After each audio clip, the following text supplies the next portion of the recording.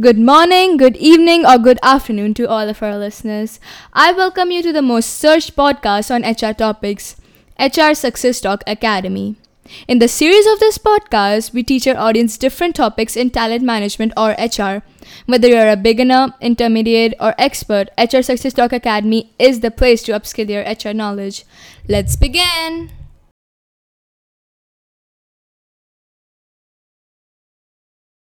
Hi, Sachin, and let's come across to Perfect. the final and the most important topic of the employee engagement. That is favorite amongst all HRs. Okay, that we keep on talking about the employee engagement, and ideally, that would have been related mainly to the activities and all done, but we'll discuss more deeply today. So we'll talk about that. Okay, what are the engaged employees? Okay, and how we can keep them engaged the way they have been. And second category belongs to the disengaged employees. Okay, so what are the core reasons that the employees feel disengaged and they somehow are not able to go ahead and get driven with the purpose or the goals of the companies?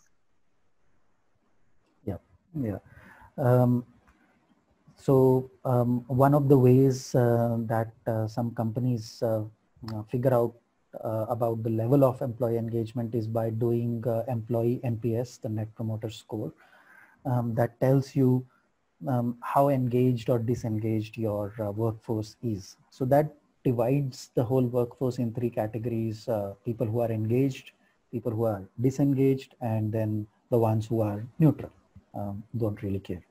So the ones who are engaged are the ones who will uh, promote you as most preferred employer to work with. Let's say, for example, okay, take an example of Google. If a friend of yours goes into Google and then talks to you about how the environment is and how they are treated over there and things like that. In fact, I had the opportunity to visit Google's office in Sydney as well once, and it's very different environment. Each floor of that company had their own pantry or the canteen, you can call it, and they had their own chef, and the chef will cook different cuisine. So somewhere you will have Italian and another one will be cooking Mexican and things like that. And you can order whatever you want and they will make the food for you on the spot as well.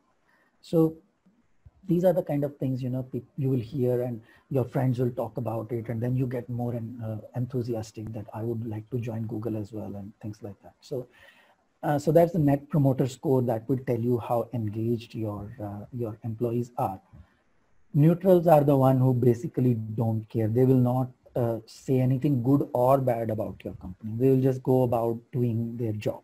So um, although you will not have any threat from them as such in terms of your brand, but if your objective is to be a best employer in some kind of category, then you would have to look at this category and you would have to look at how we can convert them into promoters, because they are sitting on the fence. So bit easier than the ones who are totally disengaged, and then converting them into promoters is a bigger job as compared to the ones who are sitting on the fence.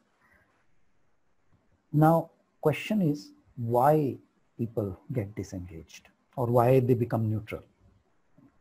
Um, we have heard this is not an unknown thing, that when a person leaves the company, they don't leave the company, they leave their manager. This is a very well known fact that we all know.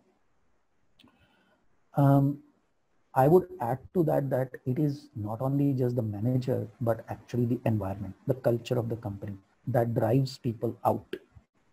Um, Very important that we look into this factor. This core factor is when we already know this plenty of research has been done, plenty of stats are available on this, that people don't leave job, they leave their manager. Now, what to do about it? Where is the problem in this? So when we talk about employee engagement, the first and foremost thing that we have to understand is everybody wants to grow and contribute. This is our core need as a human being. This is our core need to grow and contribute.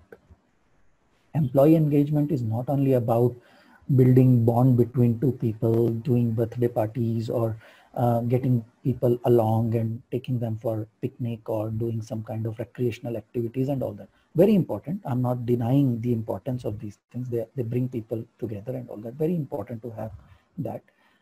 But at the same time, I need to have the sense of growth and contribution as well. So having a Google Office where I have chef on every level and all that is very nice. Okay, will be nice for some time. Okay? But if I'm going there and I have nothing to grow and contribute, after a while, that also is not going to make me or entice me to stay there for too long. That novelty will run out after a while. So these facilities are there, but they are not the ones that will keep you hanging on to. So what helps me to come is when I come to the company and I know that I'm doing something very important. I'm growing myself and I'm contributing to the company. And through the company, maybe I'm contributing on a larger scale as well. If I can see that, if I can align with that, that engages me. That gives me a sense of worth. That gives me a sense of importance that I'm doing something very important, something very worthwhile. This doesn't often happen. And we talked about this kind of, we talked a bit on this topic in our induction video as well, that how we align. So I'm not going to talk much about this, that we already talked about it. Here, I just want to say that if that is not done, then employee engagement is what gets suffered, because the person doesn't see what they are doing and how that is growing them and how they are contributing. So that lack of sense is what slowly disengages people. That lack of sense, then things, I will dig deeper into it. Then I will get involved into other ways of finding my purpose in the company, or what I'm doing is important and all that. This is the reason why people then get involved into office politics, because if I'm not given a purpose, then I will dig and I will try to discover my own purpose. I will create my own purpose because I can't live without it. It is something which drives me. And because that is not done by my manager and my leader, then I will take that thing in my own hand without knowing that is what I'm doing. Now I will get involved into office politics. I will do other things, this and that, here and there. Everything is linked. All these aspects that we talk about, attrition, low employee engagement, bullying, harassment, office politics, everything is linked, because I don't know what I'm doing. I don't know how important that is. I have to continuously prove that I am important. And for that, now I have to get involved into politics. I have to now maybe show another person that what they are doing is not as important as what I'm doing is important. I have to win the favor of my manager, my leader. I have to win their attention. I have to win their focus. I have to prove myself that that I belong here. I'm needed here. I'm not dispensable. I'm not disposable. So these are the areas that ultimately creeps up only because we haven't given people that sense of purpose in what they are. And that by not doing it, we are disengaging them ourselves. So as long as we think that we are adding value, that's the way I believe that we can keep the employees engaged into any organization, right? Yes. Yes. Okay. So now coming to the second part of our discussion, that how emotional intelligence can be applied in this area also. Yeah. So when we talk about emotional intelligence, some of the components or the 5 components of emotional intelligence is self-awareness, self-regulation, self-motivation, empathy, and social skills. Social skills in this context is my connection with my team, with the larger company where I exist. That is the social skills that we are talking about. If I'm not clear what I'm doing here, then I don't feel connected. I don't feel motivated. The self-motivation is down. Okay. Self-awareness is down because I'm continuously questioning that what is it that I'm doing.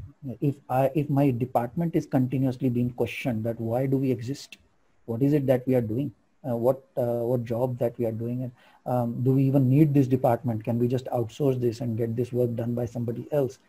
If it's not clear that how this entire thing connects with the company vision, mission, values, goals, where we are heading, then it impacts me as a human being. My motivation goes down. My empathy goes down for others also, because I am feeling worthless. I feel others are also worthless, because it is my tendency to feel good. There are two types of people. One who will feel good by bringing themselves up, others who feel good by bringing others down. So I have to feel good by staying up, no matter this way or that way. Whether I'm bringing someone down or whether I am lifting myself up. In both cases, my objective is I need to be up. So in which way I'm doing it? If I'm feeling worthless, if I don't know what I'm doing over here, um, then I will get involved into unhealthy politics where I will bring others down as well and see the worthlessness in them also. So not only I am impacting my motivation, I am also impacting their motivation. I am impacting the connection that I have with them. I'm impacting the empathy that I should have shown. So the whole environment becomes toxic in nature, just because I don't see worth in what I do. I don't see what is happening. Right, because in terms of the positivity, it might not spread that early, but yes, negativity that creeps like Spreads like anything. wildfire. Right. Yes. So Yes. this is If someone attacks my self-worth, then I will attack there. I will attack more. So it just becomes a culture in the company itself, that the blame game starts and everything starts because you don't see worth in me, then I don't see worth in you. correct. So the blame game starts and everything like that. So this is all again part of emotional intelligence, is how we bring the self-awareness, self-regulation, self-motivation, empathy, all the elements of emotional intelligence. Unless we bring them, we cannot have employee engagement. It's not possible. It's not something that you can just send people on a one-day trip somewhere, do some kind of activities, do some kind of bonding. People who don't see eye to eye with each other, you sending them on a picnic for a day trip, not going to make any difference. Not going to make any difference. People who are, like banding together in the company and hanging out or ganging together in the company, you do a one-day trip outside, the same group will be hanging there also. Okay. Then it will become the job of the manager or the team leader or the HR to break the silos and make people interact with each other, break the gangs, make this person sit with that person, do this activity, all superficial. Okay. It's just two people don't even want to be sitting together. We are just doing it, hoping that they will click and they will start. It doesn't work like that. You cannot. We are adults. We can't just make two people sit together and hope now they are all good. When we go back to the company, they are now bonded. It doesn't work like that. They have to be emotionally connected, and for that, emotional intelligence has to be built, has to be enhanced. Mindfulness has to be enhanced. It starts with each and every individual. It is a group thing that you do. It is a group thing that you do with everyone, but in that group, everyone is working on themselves individually. Right. So thanks for bringing all those things in a beautiful and an amazing conversation.